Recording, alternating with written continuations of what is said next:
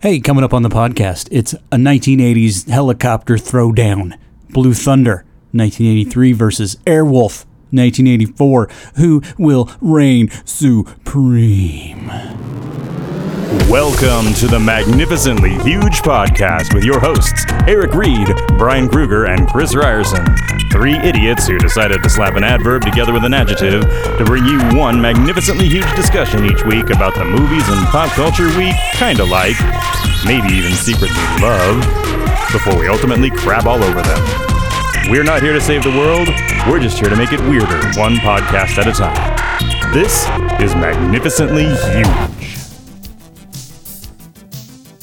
Hey listener, welcome to the Magnificently Huge Podcast. This week, as you can probably tell from the music, we're going back to the 80s. That's right, the 1980s.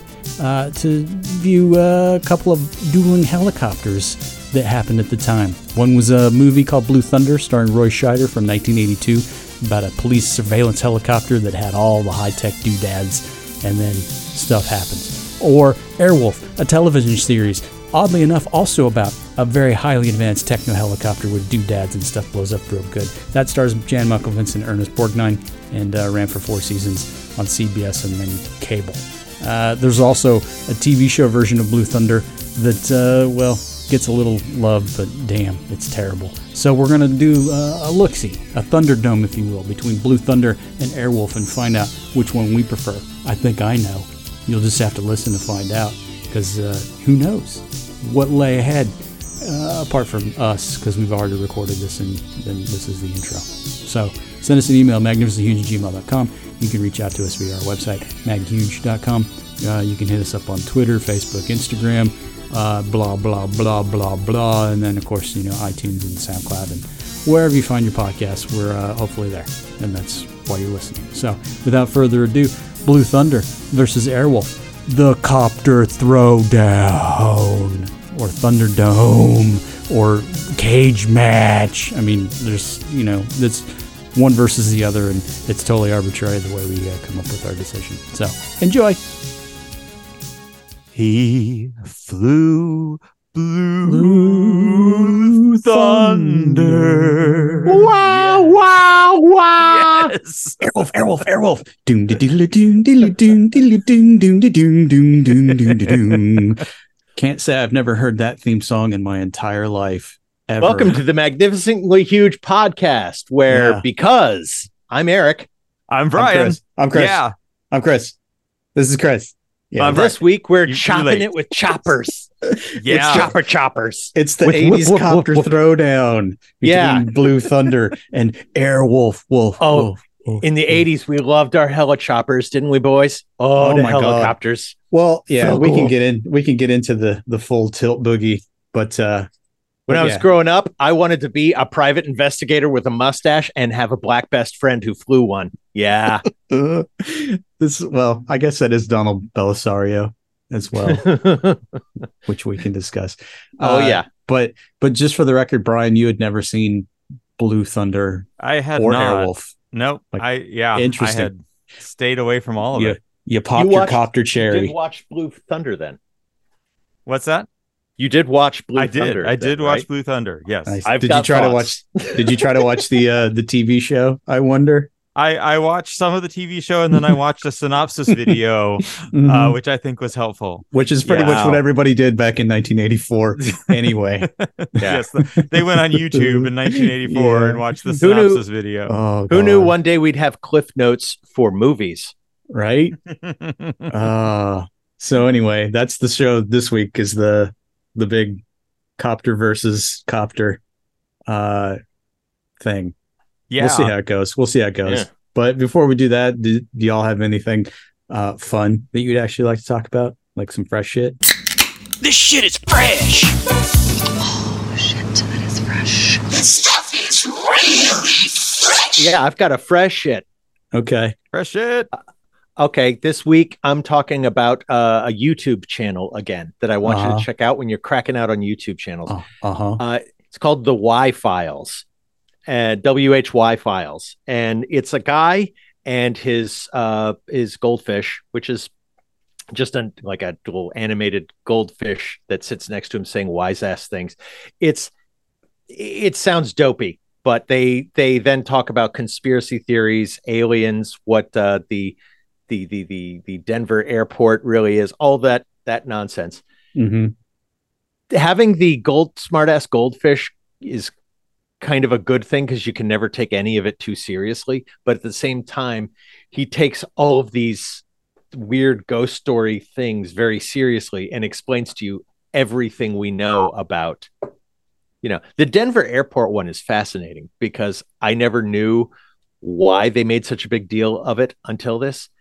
He does these half-hour or so videos on each of these topics and does a deep dive on all of it, and then tells you, okay, here's all the parts of the story that are bullshit, and here's all the parts of the story that are not. And so it's a very fair way of looking at these stories, because usually it's either the full skeptic, here's why you can ignore this one, or it's the full Joe Rogan, here's why this is totally happening, bro.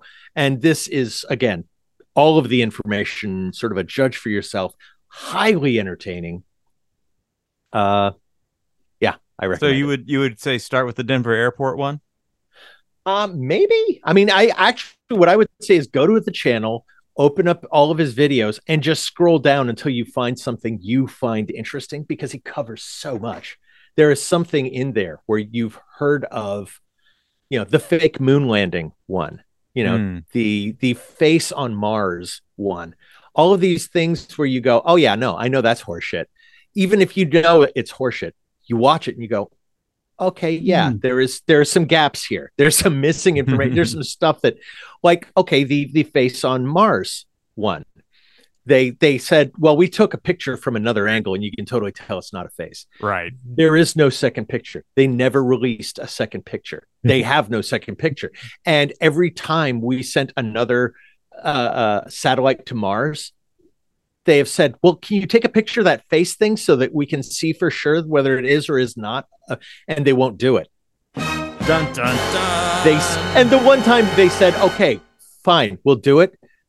The Mars rover exploded. It was gone. That we can't do it. It's like, yeah, there's all of this. There's all this other information that it's not proof that there was a civilization on Mars.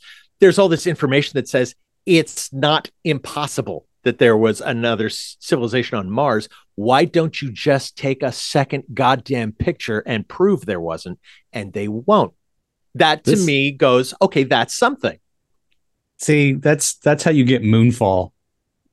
I mean, it's just that's the kind of leap. This is like YouTube Art Bell going on here. But it's but that's the thing. Yeah, it sounds tinfoil hat, but it's like it would be very simple to shoot this thing down, and they don't.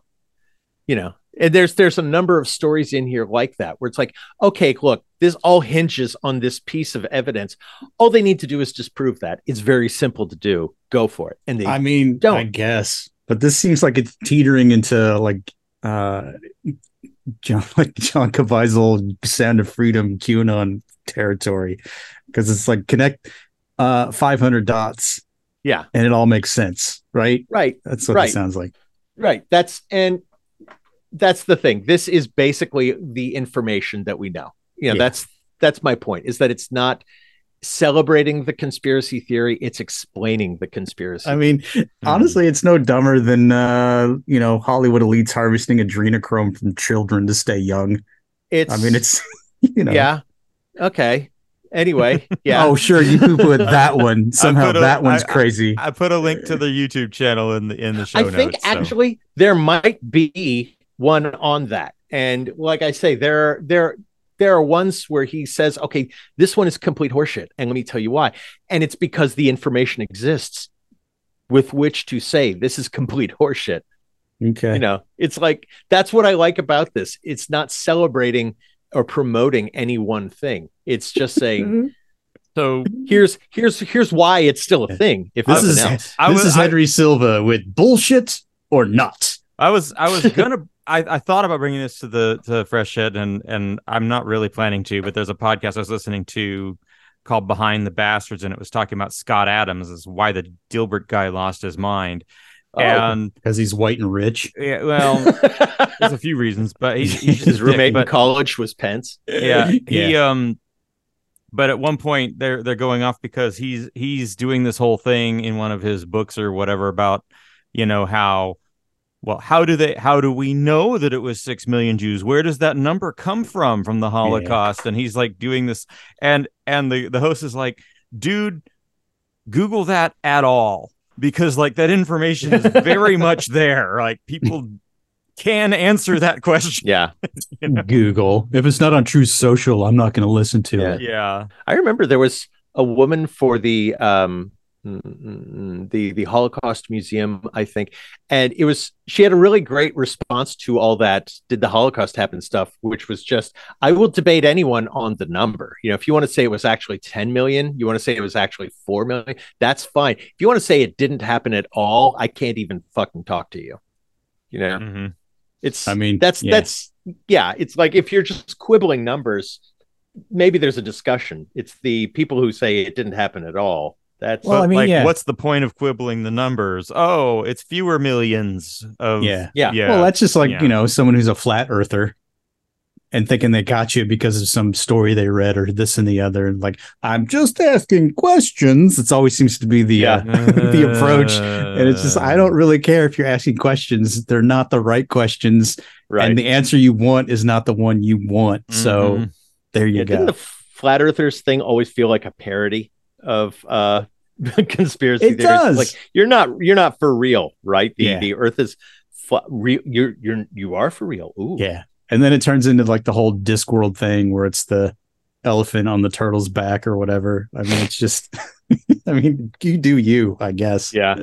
But a man's face on the moon, that's interesting. Mars. It's on Mars, Chris. Oh, on Mars. Whatever. Yeah. I'm only half listening. And the face will annihilate you if you dare look. And it's like the Medusa of Mars. You will fucking turn to stone. I think I was still hung up on Moonfall and then just conflated because Eric made me watch that. All right. Okay. What else you got, Eric? Nothing that's quite as reductive. Well, are you sure though? Are you sure? Well, I have the facts on what could be more reductive and what could be bullshit of what's more reductive, and I leave it to you to decide. We'll do our own research. Yeah, we'll spin the wheel. Yeah. But that's all I got. Well, that's a shame. Chris, what do you got? You always end up going last. Yeah, why is that? Because Eric and I are better than you. We do more things. I mean, you certainly think so. That's true. Yeah. I got a hankering, but couldn't find it anywhere until I found it on YouTube. Some kind soul was good enough to put up the full season of the animated show Mission Hill from like 1999. Oh yeah. It had been ages and ages, but they get extra points because they use the song Italian Leather Sofa as their theme song by Cake. I don't know this show.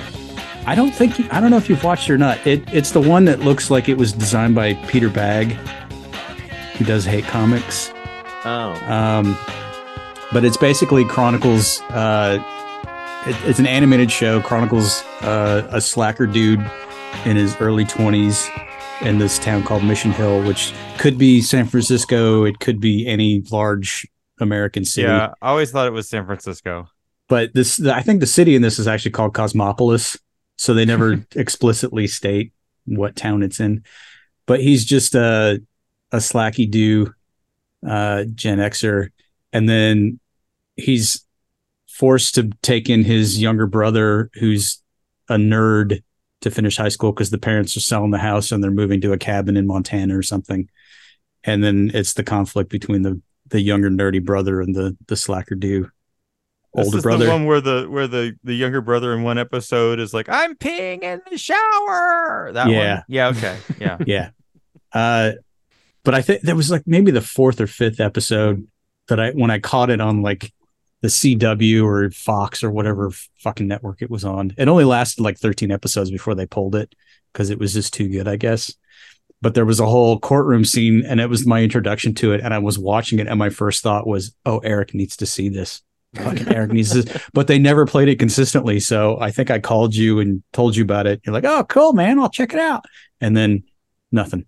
So, find it on YouTube and watch it, and then tell me how much you hate it. Because I don't know if it'll translate now to people that aren't familiar with it. Yeah, this was part of that initial batch of Adult Swim stuff, right? Like, this was when you got like whatever Home Movies and Dr. Katz, Professional Therapist, and Mission Hill, like all kind of hit at one point. And Oblongs and Harvey Birdman. Yeah. It was definitely part of that early lineup. But the thing that always struck me is that it definitely hit some pain points for me at the time, because I was coming off of my hardcore slackerdom in the 90s. And there's like literally a whole episode where he loses his job and then has to figure out how he's going to get the former shop owner who's now in jail for tax evasion to sign his paperwork so he can get his unemployment checks. And that's like literally the whole show. And then when he gets it, he's like, I'm living on Easy Street. I mean, that's literally the entire show until the money runs out.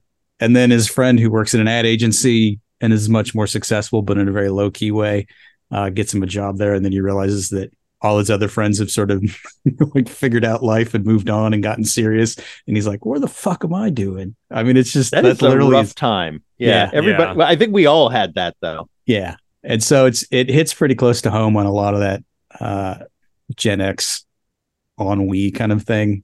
And it does it so well. I feel like there was like some hour in high school where they herded everybody into a room and explained to them how to proceed with the rest of their lives that I missed. You know, I still feel that way, that there was information that wasn't passed on to me. And I, as a result, spent the next decade going, what? Yeah. Well, the good news for you, Eric, is no, everybody is as clueless as you are and always has been. Like, yeah, as it turns out. Yeah. No. Nobody knows what the fuck they're doing. Yeah. Think about that the next time they put you under anesthesia and try to do surgery on you. Yeah, or don't. That sounds like an actual Mission Hill plotline, if I may. So yeah, it was definitely of its time, but it's still very much its own unique culty show. And there's only like 13 episodes, so it's never really got a chance to take off. But it's fun. It's good. Watch it. Mission Hill. Mission Hill. I think I've heard the title before. We'll check it out. Do it. All right. So I'm gonna bring the actual fresh shit.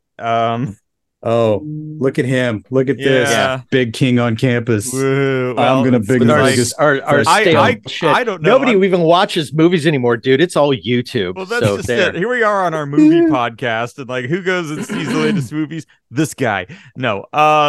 Mission Impossible, whatever the fuck, the Dead Reckoning. Mission Impossible, New Forgettable Title, Part 1. Yes. The third Part 1 of 2 movie this summer after Fast X and Spider-Man, whatever. Spider whatevers. It was. Does Tom Cruise hug another plane in this one? I mean, he definitely does his own stunts again. Yeah. I got 4 words for you. Red light! Green light! Yeah. Kittredge, you've never seen me angry. Yeah. So this one actually tones it down a notch. The last one, whatever that one was called, Fallout, I think. Yeah. The one with Henry Cavill doing the double pump arms in the fight. Yeah. That is probably the best Mission Impossible movie they're ever gonna make. It's so long though. It goes on forever. It goes on forever. This one, I mean, this one is just off, and it's absolutely the script's fault. Like, how do I? The villain is basically Skynet. It's GPT has become self-aware, and they call it the Entity. And it's Tom Cruise versus the future or some bullshit. And it's so dumb and so convoluted that they have to just spend endless amounts of time explaining it because they full on do not trust or respect the audience's intelligence whatsoever. You've hit on everything that is the Mission Impossible movie series. Yeah. Like every heist that they got to do, especially these last like 3 or 4, have just been insanity. And they just loosely explain it in the context of whatever the plot is, but it never makes complete, absolute sense in any way, shape, or form. The first 2 or 3 Mission Impossible movies were always, it's an inside job. And I could never understand why every one of them was, it's an inside job. And it's because an inside job takes 5 seconds to, explain. Yeah. And now that you mention it, I haven't really watched any of them since the second or third one. I just know of them. And from what I know, I'm like, oh, that sounds complex. That sounds like I don't care. Well, I mean, you get Ghost Protocol, which is Brad Bird, and that's got some good set pieces, and it's fun. It was kind of a course correct of sorts. But then Christopher McQuarrie comes in, and suddenly you get like these like very heavy thematics and plot lines, and like everybody's a triple agent. Are great. Yeah. I mean, yes, the script is just ridiculous, but the set pieces are a lot of fun. The problem is though that they all feel derivative, right? So like there's this great car chase scene, but it's literally the same setting as a car chase scene in Rome as the Fast X just did the same summer. It's the same steps in Rome or the Bourne movies or whatever. But this time there's no flaming nuclear bomb in a ball rolling down the steps, so it's not as fun. It's the same parts of Venice that they used for Casino Royale, and then I shit you not, the goddamn Orient Express. Okay, so like, like not a lot of, but they do a lot of good stuff. It's just it was frustrating. I will say, like, knowing that Tom Cruise is really doing the stunts does add to it. Like it does. Like when you see all this CGI shit, you yawn your way through it. When you know that's him on the side of the Burj Khalifa, your asshole kind of puckers a little because you're like, that could be death. I mean, and they get some great shots. They get some great shots in this to really sell that he's doing. I mean, do you get the good Tom Cruise running scene? You have to have one of those in every. He does so much running. Just running and running. He got that weird gait where, like, it's just funny to watch. Yeah. So Haley Atwell is in this one, and she continues to rule in just about everything she does. And she is this pickpocket thief, and I guess she had to learn close up magic to do this role. Because again, they're doing everything in camera, but they take it so far that there's a MacGuffin in this movie that pretty much changes hands anytime any other person touches the person who has the MacGuffin. It's like Capture the Flag in Quake or something, like where they just, by brushing up against them, they steal the MacGuffin. And it happens over and over, and to the point where the last time I was convinced that the MacGuffin wasn't where it was because they finally broke that rule and somebody touched the person with the MacGuffin and didn't take it. But anyway, the chain is broken. Yeah. It was not bad. It was a fun action movie, but it was nowhere near the last one. Yeah. Well, here's the deal, and I'm sure Eric will agree with me. The fact that they bothered to call this one part 1, I hate that when they do the preemptive prequel. No. Penultimate, whatever. Having sat through 2 movies that completely pissed off my wife because she didn't know they were going to be a part 1 and didn't end, having that warning ahead of time was great. They should do this. But what I'm saying is, this used to be like a joke. They made, like, remember Loaded Weapon Part 1? It's like they write out and tell you this is the beginning of a fucking franchise. Yeah, or Leonard Part 6. Yeah. Harry Potter is to blame for this then, right? Like, this was the Deadly Hallows parts 1 and 2, and then they did it in Hunger Games. When the companies realized that they could, instead of making one movie that makes $1 billion, they could split it into 2 movies that make $1 billion each. It's just good business. And then you sense. almost have to see the second one. But I mean, it's just irritating, especially because there's just so many Mission Impossible movies now, and they're all basically that same. Like you said, there's a bowl.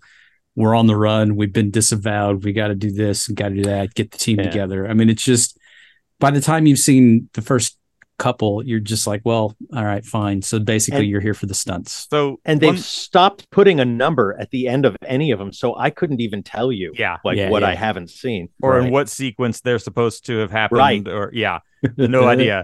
No, I mean, it's just fun when you watch the first Mission Impossible though, because it's from 96, 95, whenever, and he's still got to rush to get to a payphone. That sells it for me.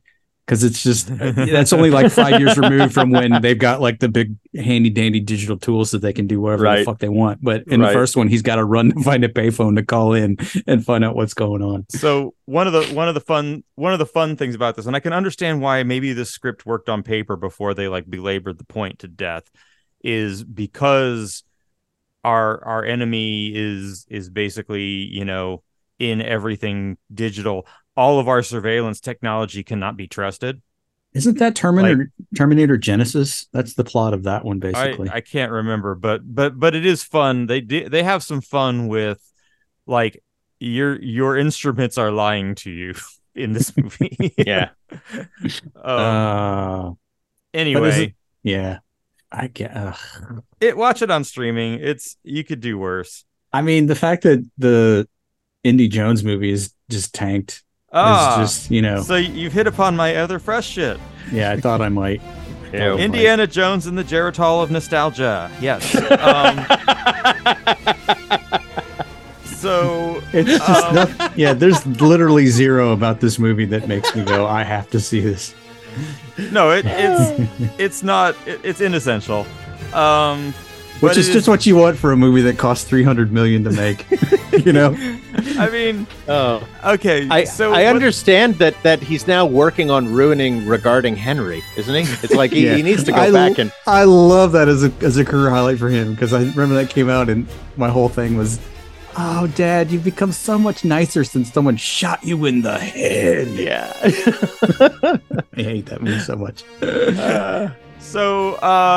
Definitely better than Crystal Skull. Okay. Oh, how is that possible? The lowest possible bar has been cleared. How is that possible with that bar? Yeah.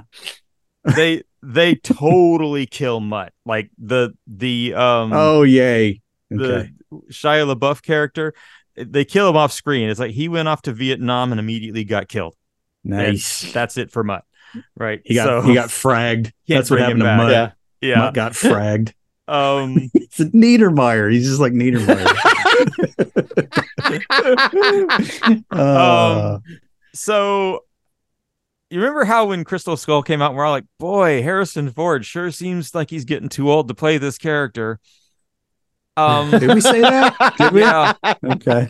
That was like 15 years ago. It's still true. Yeah, no, he's 15 years older now. I mean, it's no like Roger Moore in View to a Kill. He's so much older than Roger Moore in View to a Kill. Yeah, but you put those two together, Harrison Ford he comes across as still pretty active, whereas Roger Moore in View to a Kill is just like stiff. The only thing that makes him look alive is the fact that they got Patrick McNee from the Avengers to be his sidekick, who's even older. So you say that. Yeah.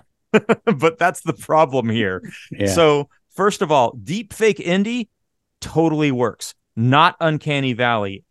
Except two problems. One, he moves like Old Man Ford.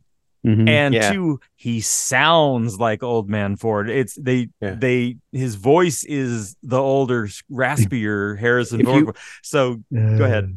If you watch The Irishman on Netflix, where they do that with De Niro, right? Yeah. Where he's supposed to be in his 30s, and of course, he's a 70-ish-year-old man beating a guy up, and you can see him walking creakily, and it's so saddening. It's almost like you wouldn't even notice him walking creakily without the deep fakery. But this is like calls it right out. Yeah. This is like 40-year-old Harrison Ford running around with Depends on, right? Like so it's and it's what year is it set? Like 1960 what? It's the year of the moon landing, so 69. 69. Okay. Yeah. That don't know that all of that works. It just feels like they realized that they fucked up with Crystal Skull, and they just said, well, we need to have some sort of course correction before Harrison Ford dies, and that's what we got. And the other thing is that basically most of the action Indy does, he's driving something, right? Oh, yeah. Because, because he's old. Sit down, we get it. old. We get Yeah, it. You don't want him to so- break a hip on his international jaunt for treasure. So we That's bring just not- It does make you Waller-Bridge in. realize. Go ahead. It does make you realize we don't have another Harrison Ford. I mean, there is no one who comes even close to doing what he did. I mean, that you can't even, like, even if you said, you know what, we're going to start a whole new franchise, a whole new thing, because that would be the smart thing to do. Just start over with something new. Yeah, no. Who would be in it? Who is that good? No one. No one does what he could. Tom Hardy is as close as I can get. Yeah, yeah, but I don't see that happening. And he already did. Tom Hardy has that. Tom Hardy has that. He's very attractive and could beat the shit out of you in a bar fight kind of thing, but he doesn't have the same charisma. Yeah. It's like there's something about Harrison Ford that's just.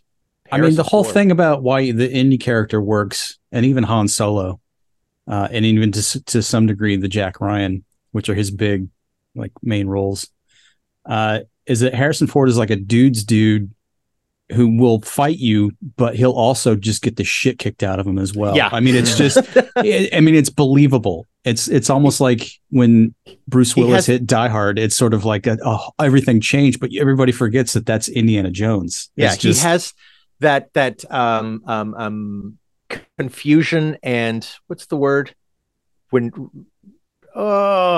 I'm sorry I interrupted you and I can't think of the goddamn word. But it's like bravado until it goes ahead. wrong, It's and then fine. all of a It's sudden fine. he's like, "Oh fuck!" and then he's got to run. Right? Yeah. I mean, to me, Indiana Jones as a character is summed up perfectly in Last Crusade, when he and Sean Connery are escaping the plane and they're hiding after the car's wrecked and the plane's coming around, and he's like, "Dad, it's coming." He's like, "They're shooting at us." It's like, happens to me all the time. And he like puts on his hat and runs off. That literally is Indiana Jones every movie. It's just like frantic. Oh, we got the Google, game over. Yay. So, Dial of Destiny, Phoebe Waller-Bridge is our person who can run, and she's Fleabag without looking directly at the camera, right? But she's entertaining. Yeah, she's got her own agendas, and then there's kind of a short round character also, which is fine, whatever. When they want to go violent, they go violent. I mean, I don't know. I might like it better than Temple of Doom, actually, but Temple of Doom hasn't aged very well, and that may be why.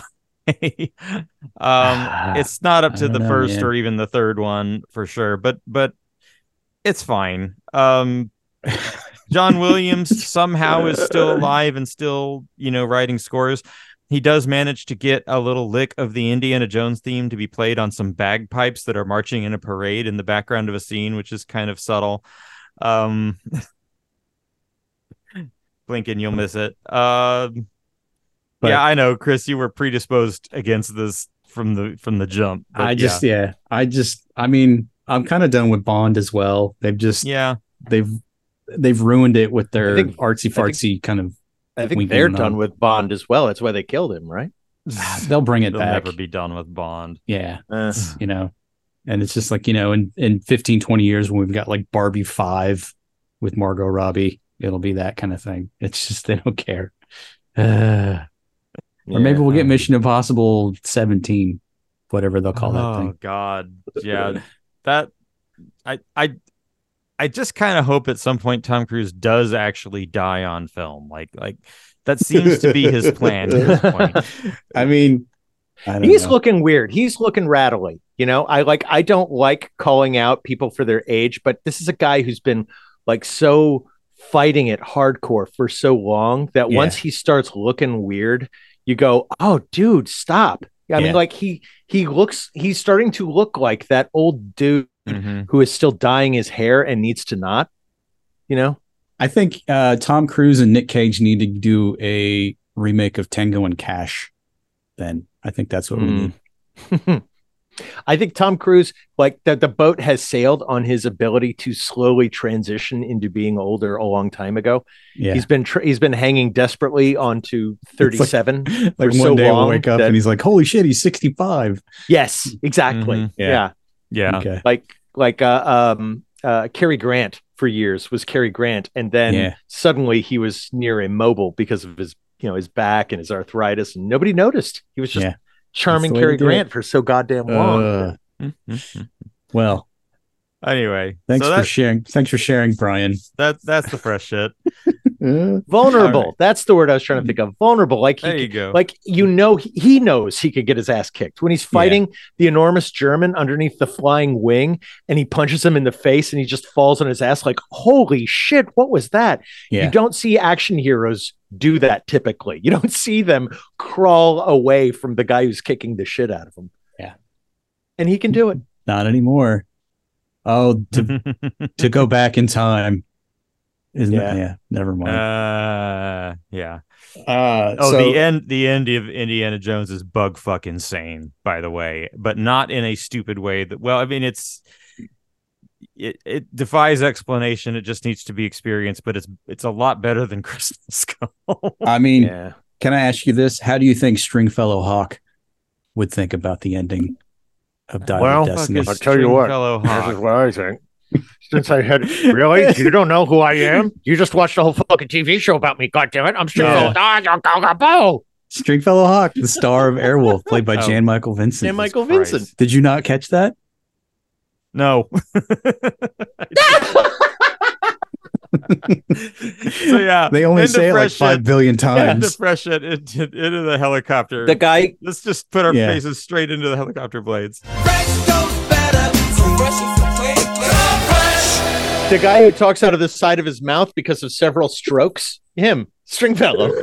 Stringfellow Hawk. And his brother, Sinjin, which is apparently St. John. St. John, yeah. But they say it like Sinjin. That's how I've always heard it. So there you go. So we're going to take more you attention on Blue Thunder than Airwolf. Yeah. Did you not watch Airwolf, Brian? I watched very little of Airwolf. And okay, that's all you need. Video. That's all you need to watch. Yeah. So we're going to go back to the heyday of the early 80s when they decided that every cool movie was going to have some souped up piece of hardware, like a plane or a train or an automobile or a helicopter. Yeah. In this Basically, case, we want to have an X-Wing, but we don't have a sci-fi movie. Yeah. What is kind of like, helicopters are kind of, fuck it, get one. Let's do this. And so of the two top dogs of the era, which they came out pretty close to each other, was the feature film Blue Thunder, starring Roy Scheider, directed by John Badham, who would go on to do War Games and previously did Saturday Night Live, and blah, blah, blah. Saturday Night Fever, sorry. Yeah. And co-written by Dan O'Bannon, the man who co-wrote Alien and who would go on to do Return of the Living Dead, et cetera, et cetera. So it's basically about a police surveillance helicopter that's got all of the, at the time, state-of-the-art surveillance doodads where you could do like heat vision and eavesdrop and has weaponry and bulletproof. And the only thing missing is like the big power surge speed boost or whatever. That Airwolf like has. And then there's a thrilling cops and espionage kind of take on the whole thing where you're being modified, you're being watched, you're being looked at. Blue Thunder to me is like Francis Ford Coppola's The Conversation if done by like Schwarzenegger or Stallone. It's got that vibe. Does that sound? Blue Thunder was basically, we've got this, we want to do a helicopter movie. We don't know why. There is a line. There's a line in there where they say they created this helicopter so that it could blow the shit out of the inner city. That's what the big thing is that somehow they are going to, I don't know, shoot black people with it. And they say it in like one line, and that's the reason for the movie. That's it. There's no setup. There's no story. There's just excuse. Here's MacGuffin. Here's reason. That's just it. It's like there's a setup scene for this helicopter where they've got like this shooting range, this mocked up town, and they've got red people and white people, and they're showing how the computer systems on this thing are able to shoot the black people and red people, and as long as they remain stationary. And okay, so if you're bringing this into like a war zone, like another country and you're trying to target certain people, first of all, how are you going to tell who's who? I imagine it's probably trained to work on white versus red. But second of all, but then we're going to deploy it in Los Angeles. So yeah, it's straight up, we're going to shoot the black people, isn't it? Yeah. But they didn't go with the obvious storyline because, you know, they're probably their parent company probably owns a couple of arms manufacturers, which is we build all these weapons and we don't have enough countries to sell these weapons to. Let's start selling them to police forces. You know, that's I think that would have been a great story, but then it would have been about money and corporations, and we don't fuck with them. Well, I mean, this is coming off of the heels of like the whole SWAT evolution a few years earlier, where we start to see like the militarization of the police.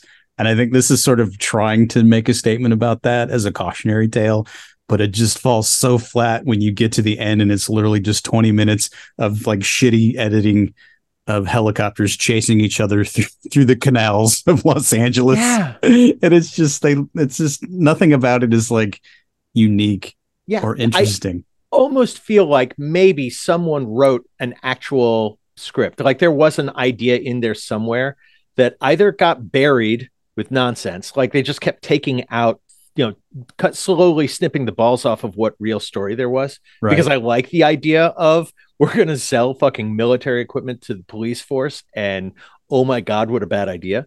Yeah. Or they snuck that in as the barest possible reason from the, like, there was never a very deep story. There was just one guy saying, well, why don't you have that guy say something about, you know, shooting up the inner city?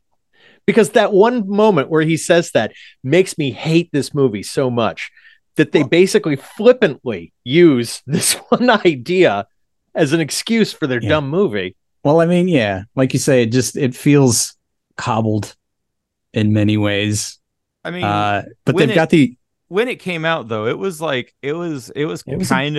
big deal. A big deal, yeah. And this is 1983, and first of all, the way you guys, you know, are talking about the racism angle, it's, you know, when I first started watching it, it was Roy Scheider and Daniel Stern introducing Daniel Stern, possibly. No, he'd already been in a diner. Okay, are flying around in a normal helicopter. I'm like, oh, it's Ghetto Bird the movie. Okay, right? And so we've made Ghetto Bird much worse by introducing the weaponry. But the big thing here is, like, talk about your fascist cops thing. All they do is they're just peeping Toms, right? Yeah. There's that whole obnoxious sequence where they're spying on the woman doing her yoga or whatever. Yeah, her naked yoga. But then they get in the Blue Thunder and like, oh, this thing peeks down, dresses at 1,000 feet. You know, this is great. Yeah. All they're fucking doing is like perving out. I'm trying to remember. Does Blue Thunder also have the whisper mode? It must, if they're able to. It does. And that's how they're able to hover next to the building while they record. Yeah. And nobody's noticing all of the palm trees and shit just flapping furiously in the wind caused by the blades. I mean, it's so stupid. But I remember when it came out, everybody was sort of losing their mind over the surveillance aspect of it, where they could just hover outside a building and then like use heat ray vision and get all the recordings and whatnot. And then that sort of leads to the whole MacGuffin chase with the quaint days where they had to put effort into getting all of your information. Yeah. But the fact is they make Malcolm McDowell the counterweight, the bad guy, and he's just like, it's just, what is he doing in this movie? It just doesn't make any sense to me. He's like, pompous. That's the thing. We hate him because he's British and he's pompous. That makes and he keeps doing the finger gun thing. Catch you later. Yeah. And then that's some sort of David Warner wasn't available, so they got Malcolm McDowell. And apparently Malcolm McDowell is scared shitless to fly, and he was married to Mary Steenburgen at the time, who said that she was amazed that they got him up in the helicopters for any of those shots at all. So when you watch it, just think about Malcolm McDowell just being scared shitless because he's in a helicopter, and it adds to it because he looks like he's grimacing every time he's in the cockpit of one of these things. It just doesn't make sense. And I think, I mean, like, either he already had one or he got a helicopter pilot's license. Roy Scheider did to make this. Like, he's flying that helicopter in a lot of, not the actual stunting scenes, but he is flying for a lot of it. And I found that impressive. Well, I mean, it just, This one sort of falls in line with like Bad Moon Rising. Remember that one a few years later? Yeah. With Tommy Lee Jones, where you've got the souped up techno car that they got to steal. It's just of that ilk. And then you've got like the TV shows. This isn't very Knight Rider-y, but it's close. And then there was another one called Street Hawk, which was about cops using some sort of super techno motorbike that had, but all pro like cops, like Megaforce shit. Yeah. Yeah. We are the bad guys and we got to root for these cops. Yeah. The pro cop thing of the 80s is really a little gross. Yeah. The one thing is this is a fun movie to look at. I mean, I love practical stunts. So. Yeah. And the helicopter pilot stunts are pretty fun in this movie. Yeah. But everybody's just sort of wasted as far as where their characters are.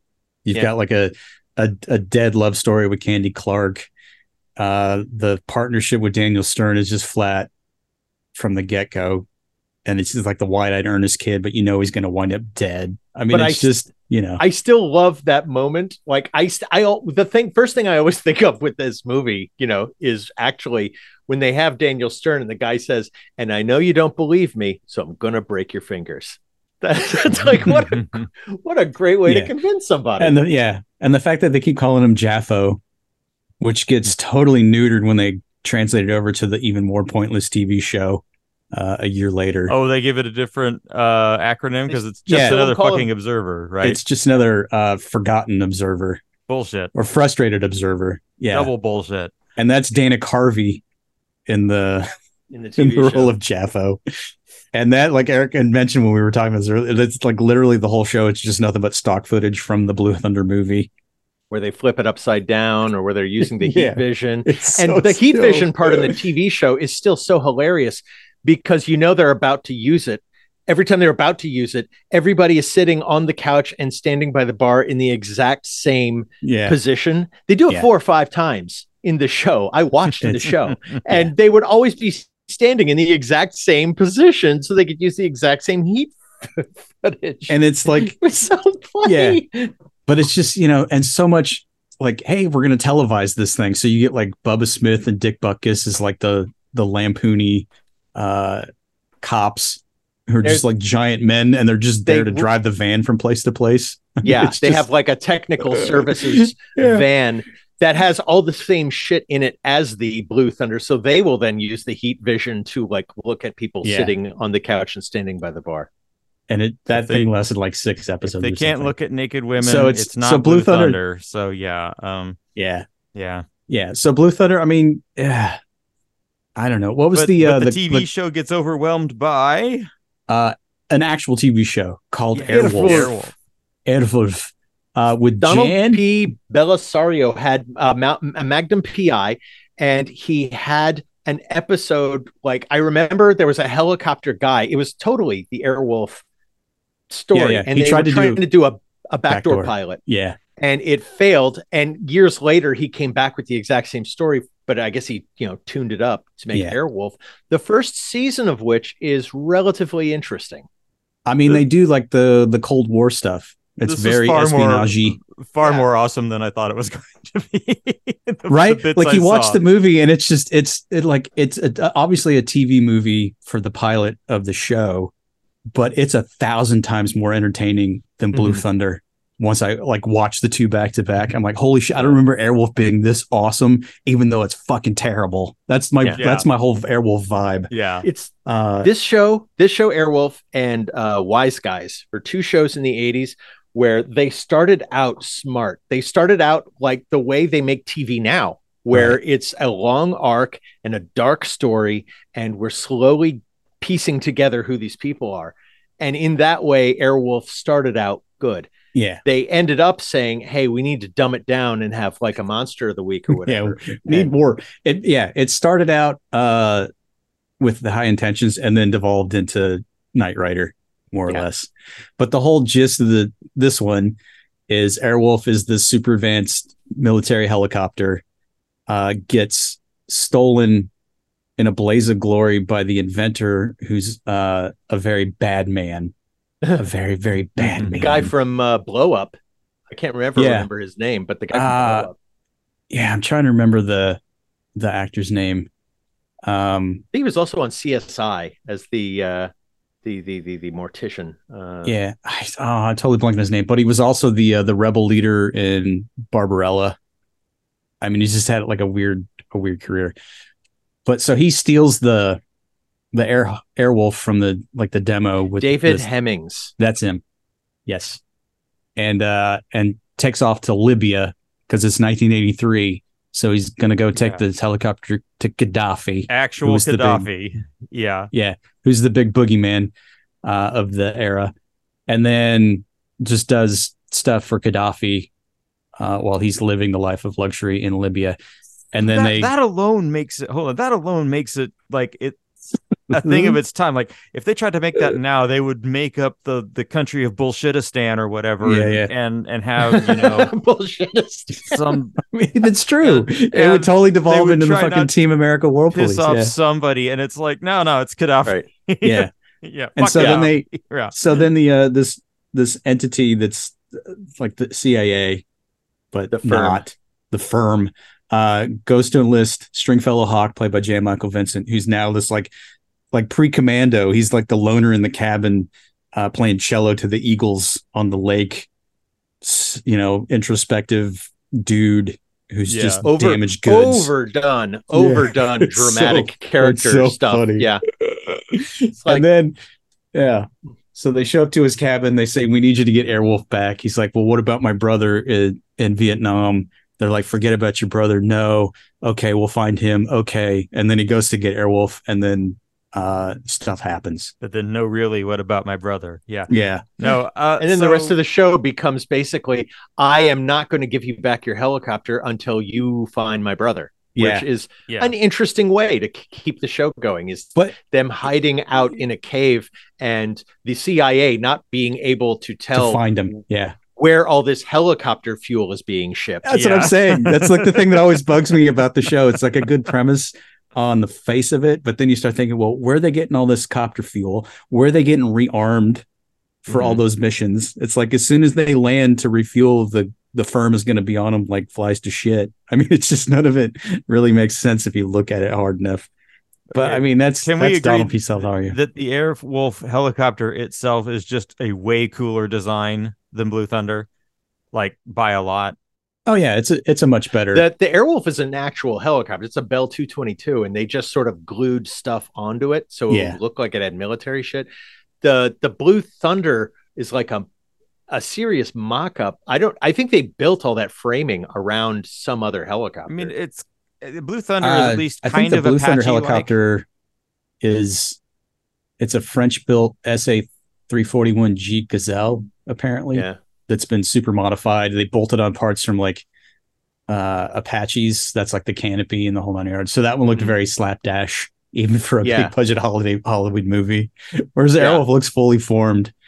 I'm just saying it has the advantage of being something that like Hughes Helicopter was actually selling. It looks like a real thing, and I think actually that's sort of part of the premise. Yeah, it looks like your standard executive helicopter, but it's got all this guns and junk. Well, I mean, it's definitely of its time. This is very much in line with Knight Rider, etc., which is it's just the silly weekly adventure with the high tech equipment. But I mean, it's Donald P. Bellisario, who you mentioned. I mean, he had worked on like he did Battlestar Galactica, I think the original. He did Magnum PI, Tales of the Gold Monkey right before Airwolf. So he knows his way around like the serial drama. Was he? No, that was Cannell, wasn't it? The A-Team. Because I'm like, I could totally see an Airwolf scenario where they fly from small airport to small airport to small airport, getting their helicopter fuel and helping locals beat up thugs. Yeah. Well, there's also Glenn Larson, who worked with Bellisario on a bunch of other stuff that had a whole shit ton of just classics. I mean, he's the guy that did Knight Rider, which makes me laugh because it's basically Airwolf and Knight Rider. It's just one's a car, one's a helicopter, that kind of thing. It's the somehow same. We've gotten this far, and you haven't said the words Ernest Borgnine. I mean, I was getting there. Dominic Santorini, or whatever his name is. Oh God. Comic relief that you must have, and but comic relief where you can see the lead grimacing every time he talks. Yeah.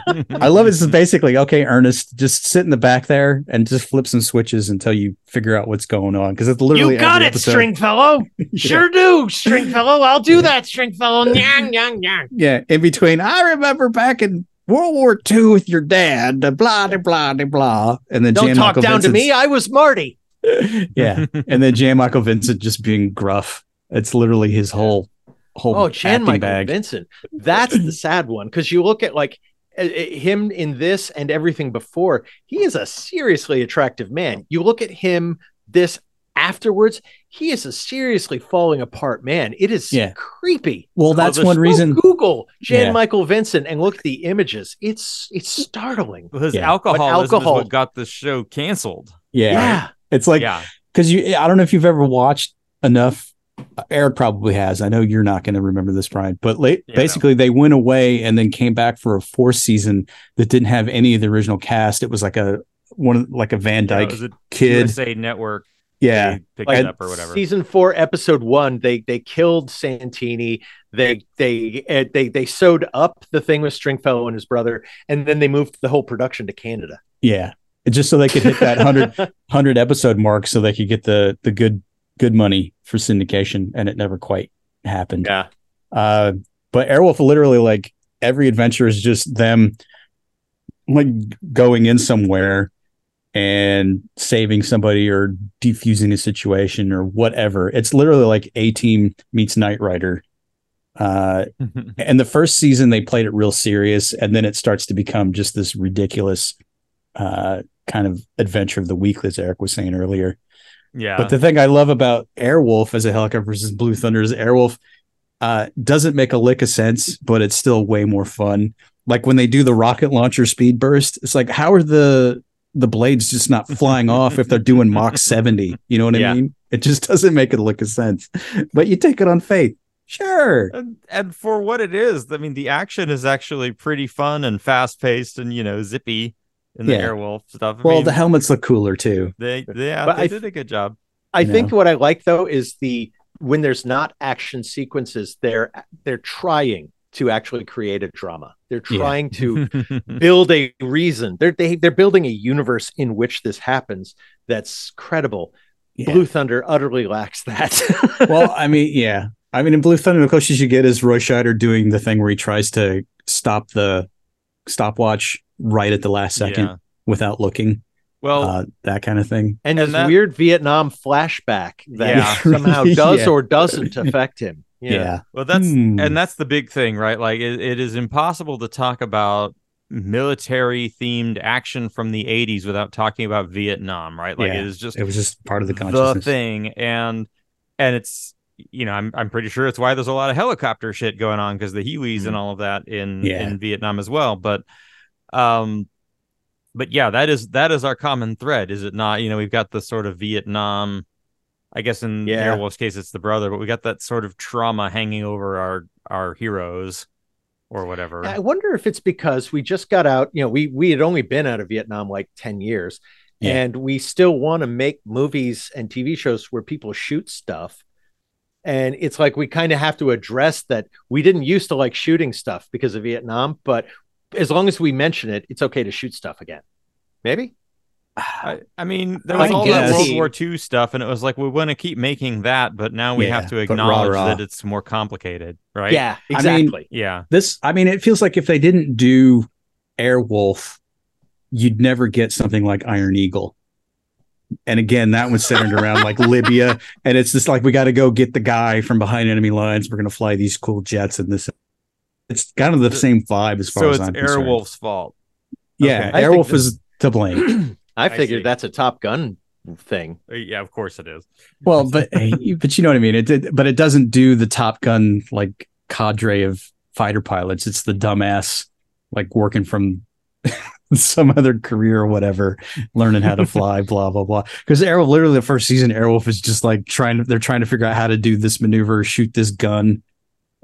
Whatever, and so it's just Ernest Borgnine in the back just frantically flipping switches going, I can't do it, string. He's like literally like, I've given it all I've got, Captain, I can't give no more. I mean, it's the just, lady doesn't want to. You got to be careful with the lady. it's just dumb. But the whole thing that covers character for Stringfellow Hawk in the first one is literally like when you let slip that he doesn't wear underpants. And it's just like for no reason other than to be like uncomfortable as far as I can tell. Audience. Think about it. Mm-hmm. And then, but I will give him kudos in the pilot. They did kill the love interest, which I forgot about. But they also did that as part of his long, bemoaning everyone who gets close to me dies. Yeah. It's like, see what I mean? She died. Yeah. Which is really kind of funny because she's the woman from Time Rider who ends up being he sleeps with her and then turns out that she's his great grandmother, so he's his own grandpa. but she's the one from that. But Airwolf of the two, I think, is way more like you think 80s. This is definitely it. It's an 80s action show. I mean, from the synth theme on down, it's like literally of its time. There's no way this could translate to now without being total kitschy. Is one of those movies that's like a handoff between the 70s and the 80s. Like, right. Mm-hmm. Roy Scheider isn't a buff muscle dude. It's not a raw jingoist thing. It's definitely got more of a 70s vibe to it, but it has the sort of like the synthy score. Definitely. And it's handing off. And in the end, in a very 70s movie, like this is you would not see this in other 80s action movies. He destroys the helicopter. Like, what other movie would he say, we're not having a sequel for reals because I just threw this thing at a train? Yeah, we're going to get a TV show instead. I hope you got enough footage. That's basically what it would boil down to. I always figured that the TV show basically pretended the movie didn't exist. Yeah, I mean, it's just it feels like I'm watching a Abrams Zucker version of Blue Thunder when I watch that show. Yeah. I mean, it's just I mean, it's on you that you watched it. I mean, they're antiques of the time. Like, I remember Blue Thunder was always on HBO and it always seemed so enticing as a kid. And then I finally watched it. I went, that really? Yeah. That's what I waited up for? Fuck this movie. You're like 13. Yeah. The thing, like Airwolf as a kid, I remember having in my head so much gravitas because of that relationship they had with Archangel, where it's like, wait a minute, is he a good guy or is he a bad guy? I cannot tell. Everything is gray and weird. And that made me think there was more going on than there actually was. Yeah. But there was still more going on than in Blue Thunder. Well, I mean, Blue Thunder, Well, Blue Thunder, they spent so much time working the serious angle about, intrusion of surveillance in the police state and blah, blah, blah. And it just totally unravels at the end. And Airwolf, to me, is top notch because it's just, it leans in. It knows it's silly and it just doesn't care. Because you get all of like the action sequences where they've obviously sped up the film, but they cover it with that like noise and whatever, and then when the cannon thing shoots, they always got to get the shot of the cannons coming down, and then like the obviously drawn on like animated fireball coming out of it and the whole 9 yards. It's just so of its ilk, but it's just so ingrained in my memory from being a kid watching it that it's like that's what I think about, which is I think why I gravitated to Iron Eagle as a reference point for it, because it's just the same shit. So I don't know. Yeah. But the fact that Blue Thunder came out in 1983 and was a top 20 movie, I mean, that doesn't say much for 1983. Well, and that was the year that Tootsie and Return of the Jedi came out. Yeah, I mean, it's not a bad year for movies, but yeah. But I totally thought Airwolf came out much sooner. I didn't realize it was 84. And so that's firmly in the middle of the 80s, which I think is why it is just it. But it's got the theme song. That's what punches it for me. Thoughts? I think the best helicopter movie is Nicolas Cage in Firebirds that we discussed last week. Shut up. Especially with him yelling, "I am the greatest." That is the moment for me. Yeah. I mean, yeah. This show doesn't really want me to have thoughts, Chris, so it's fine. Well, I mean, definitely the fourth season of Airwolf, definitely. But I think, Brian, now you should go back and look at, you need to watch Street Hawk which I mentioned earlier. Oh, that's with Rex Smith. And then Automan is another good one. I vaguely remember the existence of Automan. Yes. Yeah, I think that's another Glenn Larson I saw production. the opening titles and changed the channel. I remember that vaguely. Yeah. It's anyway. If there's anything you vaguely remember and want us to talk about, we could do a show on it. Yeah, or just tell us who wins, Blue Thunder versus Airwolf. Yeah, or Thunderbirds. Firebirds? Thunderbirds. Thunderbirds wins. Okay, yeah. Yeah. So to tell us, you go to our website, maghuge.com, and then you'll find links to all our socials and a link to email us at magnificentlyhuge@gmail.com. You'll also find all our old episodes, which you can also find by subscribing to the podcast and then share it with your friends so that we can get all of your friends' opinions and have more content for you content-consuming people, you. Mm-hmm. Do it. Yes. I am the greatest. Hail Satan!